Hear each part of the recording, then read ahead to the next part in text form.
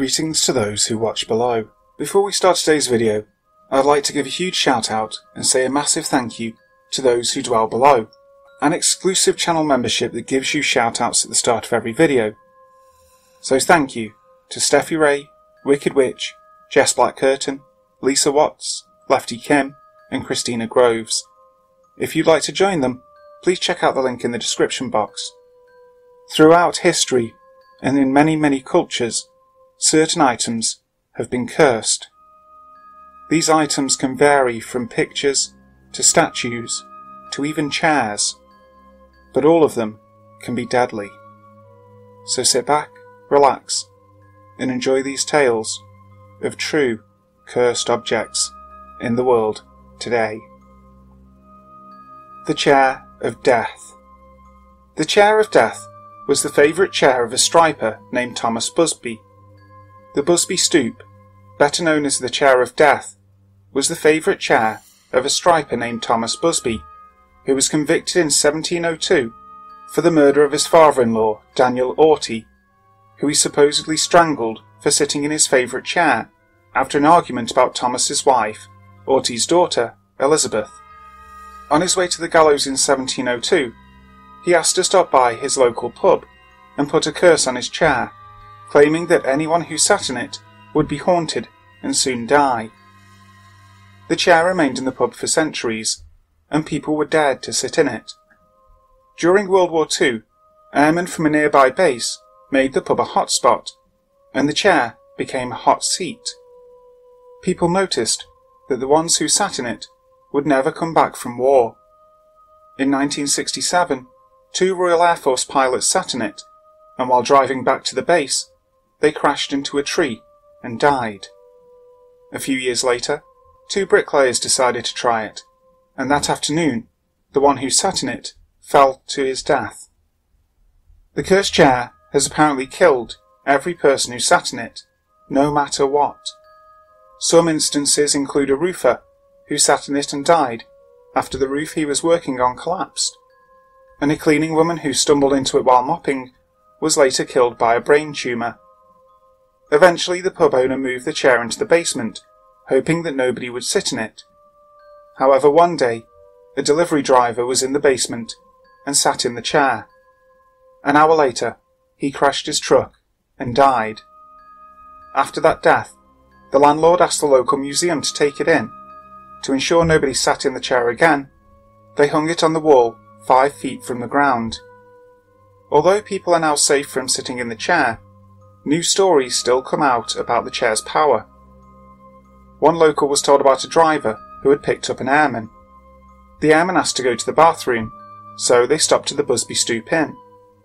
While waiting, the driver sat in the chair. When the airman didn't return, the driver left without him.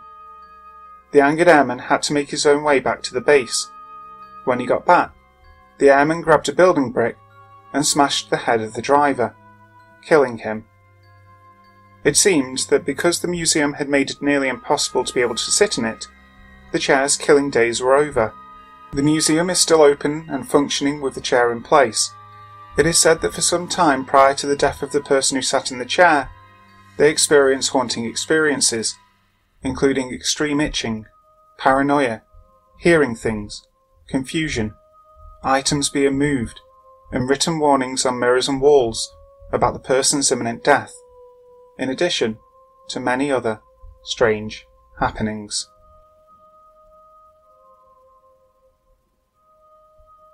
The Anguished Man. This honestly terrifying picture is owned by Sean Robinson. Here he tells in his own words the story of this cursed painting.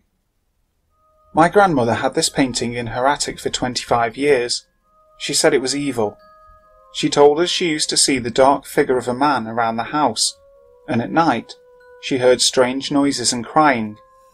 She told me the artist committed suicide shortly after finishing it, and that he had used his own blood mixed in with the oil paints. After she died, we got the painting. It is currently in our basement. Shortly after we got the painting, various members of the family started seeing the dark figure of a man. At night, we began hearing noises, and just recently we have heard crying and moaning. The painting is still in our house, and although I have never believed in the supernatural, I am now convinced there is something evil about this painting. The noises have been getting worse. We have heard crying coming from the corner of our bedroom. We started seeing the dark figure standing at the bottom of the bed, just staring at us. It seems to be a middle-aged man, but his features are not very clear.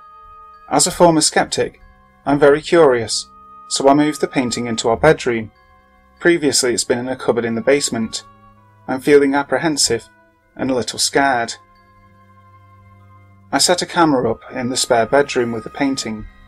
The painting has been stored away. I've recorded the painting over 3 nights for about 4 hours per night, between 1 and 5 AM. I recorded the usual banging noises, but on the second night at approximately 3:25 AM, I recorded the painting suddenly falling over, and immediately afterward, a small orb is visible just above the painting. There were no drafts in the room, and the painting was stood at an angle against the wall, so it should not have been able to tip over by itself. I also experienced a strange mist at the top of the stairs. It was like I was suddenly surrounded by smoke, and I became very cold. But then it just vanished, as quickly as it came. About 2 years later, I temporarily moved in with my parents, and obviously took the painting with me. It was only in the house for a few days when the noises started, the same noises I had previously experienced. Then, on the third night, my father fell down the stairs, the same as my son did at the other house. Thankfully, he was unhurt, but I have now moved the painting back into storage.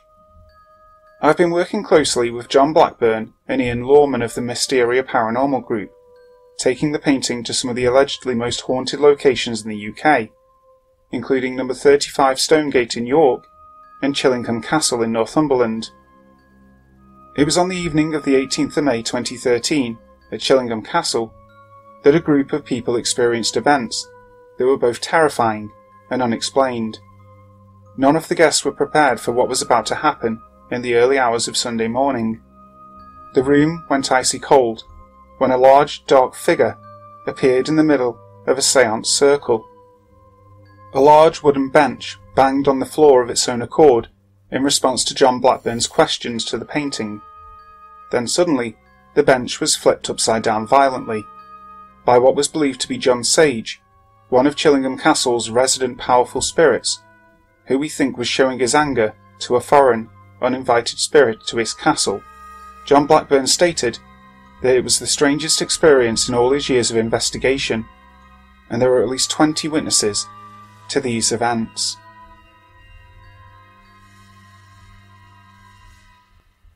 The Screaming Skull of Burton Agnes Hall. Burton Agnes Hall was built in the early years of the 17th century by Sir Henry Griffith, who planned to live there with his 3 beautiful daughters.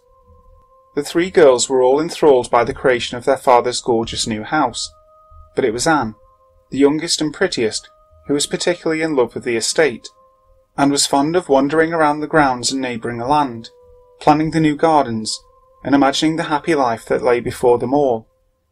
However, on one of Anne's countryside ramblings, she was set upon by a group of robbers, who took her possessions, and then viciously beat her before leaving her for dead.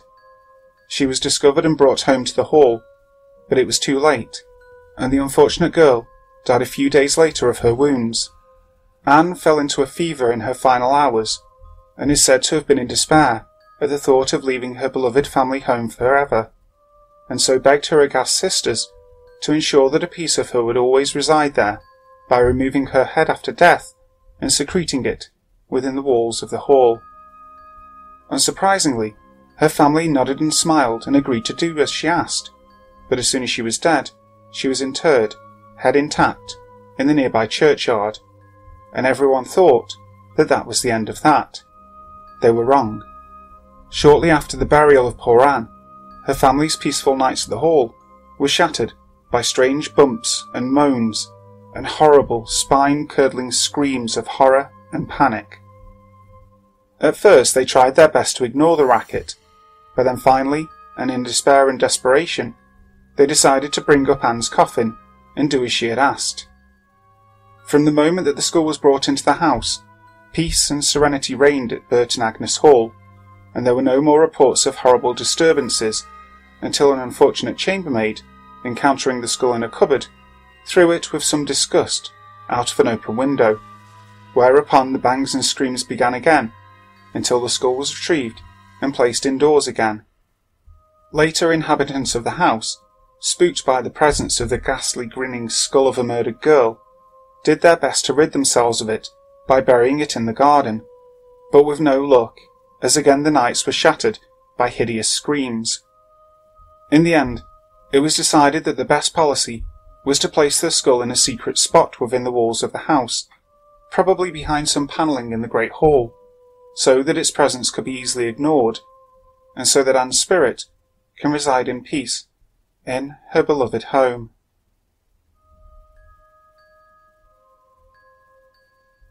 The Bassano Vase.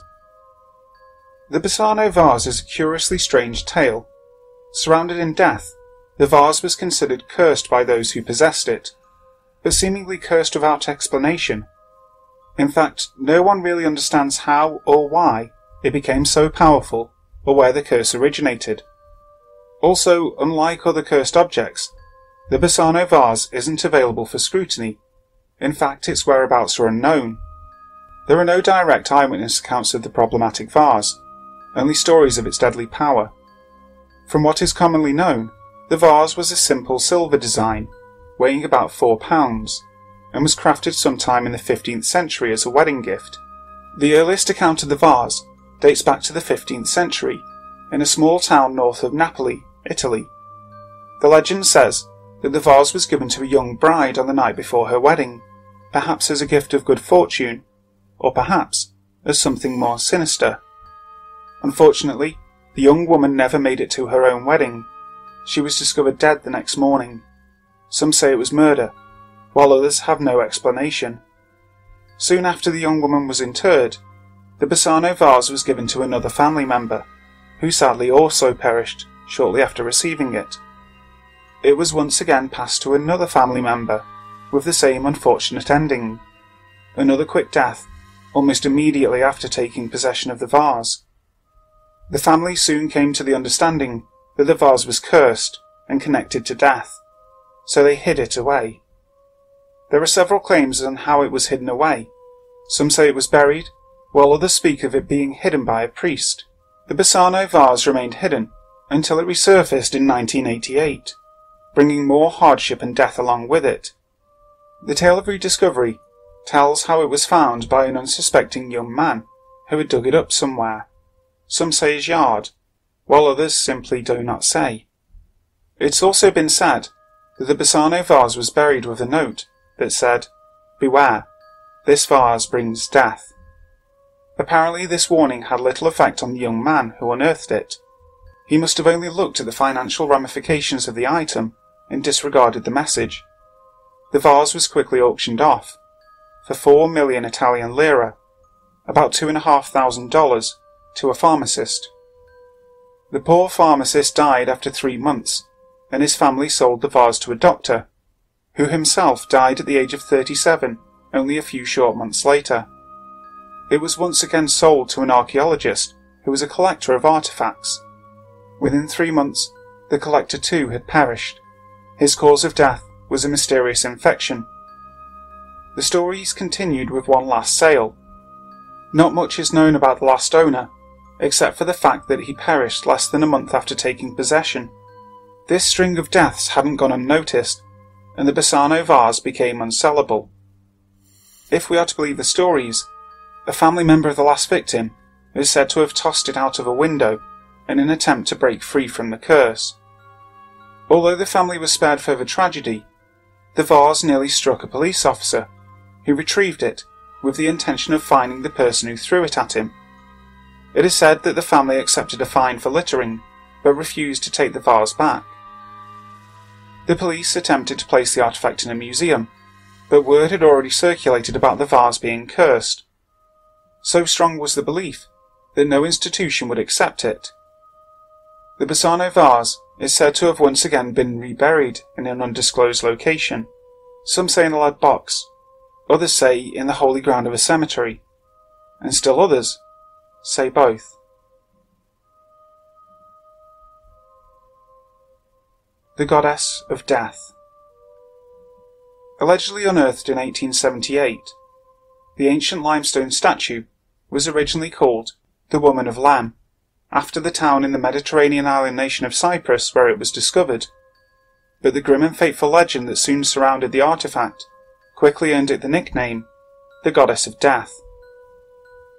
First believed to represent a Cypriot fertility goddess, the statue's reputation began to take a significantly darker turn after it was acquired by its first owner, Lord Alphonse, during British colonial occupation of Cyprus. Alphonse, along with 6 other members of his family, reportedly died within 6 years of obtaining the relic. It travelled westward across Europe, after being purchased by a man named Ivor Manucci, whose family fared even worse than Alphonse. All of them were dead within 4 years of the goddess's arrival. A similar fate befell the statue's third owner, a Lord Thompson Noel, and his entire immediate family, all of whom were dead within a few years. The last known private buyer was said to be Sir Alan Biverbrook, who died along with his wife and 2 daughters over an even shorter span of time, leaving only his 2 sons in possession of the notorious artifact. Fearing that the curse of the goddess would strike them next, they donated the Woman of Lam to the Royal Museum of Edinburgh. But even then, the curse apparently did not diminish in power. When the museum finally put the statue on display, its curator died mysteriously within a year of handling it. The Goddess of Death remains in a museum today, imprisoned within a heavy glass display case. Whether the curse has been appeased, or if it only affects those who actually touch the stone, no one knows for sure, but if you visit the museum where the goddess resides, I'd recommend you keep a safe distance from her, just in case. Hi guys, thank you so much for listening to today's video. I really hope you enjoyed it. Again, I'm trying to branch out into topics that we haven't covered yet on the channel, so if you'd like to hear more about these paranormal and cursed objects, please let me know. Also, if there's a state that you'd like us to visit next on our paranormal tour of the US, also let me know, as I'm keeping a tally of all of your comments on the subject. So, until next time, sleep tight.